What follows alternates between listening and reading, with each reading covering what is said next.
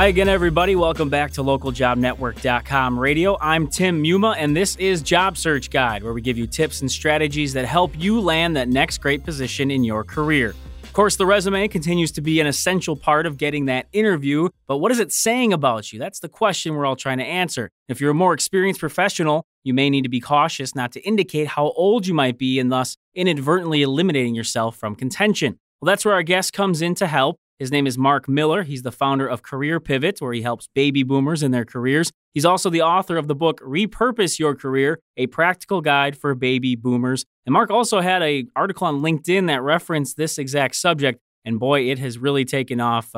Definitely struck a chord with a lot of the readers there. Mark, thanks for coming on the show today. Well, I appreciate you having me. Now, the first question I wanted to ask in regards to this, I know a lot of employers would say, well, this whole idea of age discrimination, it's overblown. It's not happening like this. What would your response be to those employers? The reality is, if you are a baby boomer over 50, after you've been laid off, the odds of you getting into the long-term unemployment crowd is incredibly high. Mm-hmm. And the reality is, whether it's perceived or whether it's planned or not, there's a lot of it out there. A lot of it has to do with their perceived want of the compensation. Oh, okay. Interesting. In other words, I say perceived because a lot of them are willing to take less money. Right. But no one will. Do you see that as being the biggest factor? Are there other things such as the whole idea you hear about energy and you think about outdated skills? I mean, what kind of things are you seeing? Or is it really just a subconscious thing in some cases where, oh, well, I have these two people and this one seems older, so I'll go with the younger one. How do you view it? Number one, it is subconscious. Particularly the younger you are, can you see working with your grandmother or Sure. grandfather? You have a perceived of how they behave. And yes, will they be wanting to come in and spend 14-hour days? The answer is maybe not. The other belief is they won't be technologically up to date. Okay. Social media savvy. They're always stubborn and not want to change. The other piece is, put it bluntly, most of us who are baby boomers, we're a very auditory generation. You want to communicate with us? Come talk to us. Right. Put it bluntly, the kids today, and by the way, anybody I'm old enough to be their father as a kid, which is under 30, their auditory skills are far less, and they get used to texting and electronic communication. So there's a lot of biases against older workers. Sure. Well, let's step away from that part of it, so to speak, and get more into ways that as you can help people who are looking for that job, filling out their resume, how to make sure that you don't sound too old, for lack of a better term. And I thought you had some interesting points on something you had written. And one of the things that popped up was the use of a home address and what that could indicate or how that could hurt you. Give us a little summary of why you think the home address just isn't needed and shouldn't be used. We've reached a point where so many folks are working remote. If I live in Austin, Texas, I want to apply a job in Dallas, and I might be willing to commute back and forth. Right. I may be willing to go up 3 days a week and work remote 2 days a week. And what happens is people will end up getting discriminated based on that. We're seeing that also here in town because Austin traffic has gotten so bad. We're the second coming of L.A. And the fact that people in South Austin, they won't interview somebody from someone like in Dell who was way in North Round Rock because, they won't commute. They won't make the commute. Well, maybe they will. Maybe they have other ways around it. Sure. I've got one client in Southern Jersey who has been discriminated against because she lives in Southern Jersey, and she's perfectly willing to come up and 3 days a week stay with her mother in Northern Jersey. And going, why not? I had one other client who was planning to move to San Francisco, and no one would talk to him. We changed his LinkedIn profile to say San Francisco. Okay. And took his address off his resume, and he started getting calls. And by the way, he's now working for a clean energy firm in San Francisco Bay Area. Well, there you go. Well, and as you mentioned when we were talking before, you don't really get, as the job seeker, the opportunity to explain yourself if you do have something on there that doesn't add up or that, as you said, maybe the employer doesn't know that you'd be willing to commute or that you are moving. So I do find that interesting. It's also true, isn't it, that with the ways and means of people reaching out when we are sending in our resumes, there's really no need for them to have a home address, is there? Right, there is none. I've had a bunch of clients who've worked for major multinational companies where they've worked at home, and I joke they've worked in a man cave at home, and everybody they work with is spread around the world. Right. What difference does it make where you live? And the key piece here is if they need to know where we live, they can come ask me. Now, have you come across any situation with any of the people you've worked with or any of your experiences where not having an address on a resume has hurt the candidate that you know of?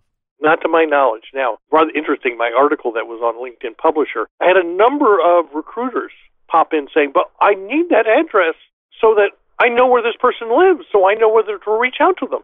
And I'm going, you just made my point. Now, they're looking on LinkedIn. There's a geographical location on LinkedIn. Why do you need my address?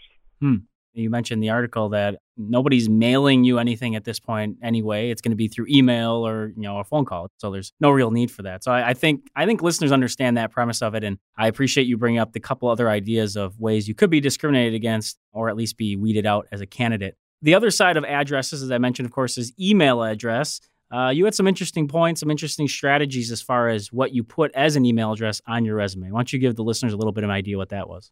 I've been involved with the unemployment scene for about a dozen years now, and one of the key pieces is we always tell people very often when you're going to do a job search, go get a separate email address. Mm-hmm. And the one I wrote in the article is if you have an AOL.com email address, I'm sorry, you're old. But there are all kinds of other places to get email addresses from. Obviously, there's Outlook and Gmail, but I guarantee you almost every university has an alumni association email forwarder. Or, like I wrote in the article, I'm a recovering geek. I had for many years, I had an IEEE.org and an ACM.org, both electrical engineering and computer science organizations. Sure. They had email forwarding, so they would give you an email address. And by getting an email address from your university or from a professional society, that affects your brand. It enhances your brand. And it subliminally tells them, I know my stuff. Right. That was something that really jumped out to me right away, that mention of yours. I think that's a great way, as you said, to immediately tell someone, whether it be your expertise, your interests. I think that's a terrific way. The AOL thing is funny, but you're probably right. I'm not going to say that's not true, that you're probably a little bit on the older side if that's your email address. But also by having a professional society email address, it also says you're current. Okay. And that's one of the big concerns with the older worker is, well, they're not current as the younger employee. Speaking of current, that's another area that I wanted to touch on was the idea of skills and current skills versus what may have been what you experienced in the past. Again, we're looking at people who maybe have a number of years of experience that they can sort of play off of and put in their resume. What should you be looking to utilize in your resume? What do you need to avoid when we're talking about skills? Well, number one, you want to put in current skills that they actually really want now. If you're up to speed on the latest programs, that's great. Don't put it that you're, competent in Microsoft Office. I'm sorry. Everybody should be. Right. But more importantly, if you've worked on obsolete products, that's one of the real challenges for a lot of older workers. But I was so good at that. I joke the fact that I was working at IBM around the time of the original IBM PC. I wrote MS-DOS control programs. Right. Boy, that's really useful today. So if you are in an industry and you start listing obsolete products or obsolete skills, then it immediately says, well, you've got all these skills, but what you do want to show is that you are up to date. If there are programs or systems, put those down and leave the rest. What happens is when you have the whole alphabet soup and it's really long, the longer it is, the more likely they won't look at it. Sure. One interesting aspect of that, I'll say, like yourself, if you worked at an IBM or a big name organization that is reputable within your field, do you just still put that on the resume, even if it was 30 years ago, because it is an important piece of your career? Do you not reference it because of how long ago it was? How do you handle being able to show, I worked at this extremely, valuable place, but now obviously the skills aren't there? The way you handle that is you only list at most the last 20 years. Okay. Then you have a section called career highlights or other career highlights, where you may spell out, yes, I work for IBM doing, XYZ kind of work. Drove sales, doing numerical accomplishments. But the idea is most likely probably put the last 10 to 15 years and then do an other career highlight section. I like that. I like that idea. And that allows you to spell out the skills and accomplishments that weren't in the last 15 years. Right, without necessarily drawing attention to it was in 1960 something or whatever. You're right. Now, again, not that that's bad, but we're talking here about, as you mentioned off the top, that it's a subconscious thing that a recruiter or hiring personnel might see, and maybe it's between yourself and someone who has a lot of experience but is a little bit younger. I mean, you just don't know how it's going to play out. So that's why we're talking here today with Mark Miller and discussing these items a little bit. What do you think is the most common mistake baby boomers or experienced individuals make when it comes to their resume? Would you point out to something that everyone needs to look out for because it happens so often? Well, I think number one is trying to put too much on there. Okay. If you've got 30 years of experience, by the way, nobody really needs to see all 30 years of your experience. But I've done all this stuff. Well, yeah. Which of it is obsolete? Right. And the challenge is, I've worked with a lot of clients, we don't see ourselves the way other people see us. Mm-hmm. And that's one of the biggest challenges. And the other piece is so many boomers have been displaced through these last two recessions. It's learning back to how to be humble and taking a step back and saying, really, what do I really want? Understanding, being realistic on what you're shooting for. So one of the common mistakes I find with just about every kind of, no matter age, but particularly of boomers, is they'll go on someone's website and they'll see 3 jobs and they'll apply for all 3. No, because if you apply for 3 different positions, the answer is you don't know what you want. Interesting. So get clear on what you want and go exactly for that. Oh, I think that does make a lot of sense, and I'll say that's definitely been echoed in a number of the things we've seen and discussed on some of our shows as well. So I think that falls right in line, and hopefully those listening understand the take there Mark is portraying for everyone. We are getting up against the clock a little bit, Mark, but I wanted to give you the chance here at the end to leave our listeners with something that you think is vitally important or something you want to emphasize that really wraps up our conversation and gives them a nice takeaway regarding this topic today.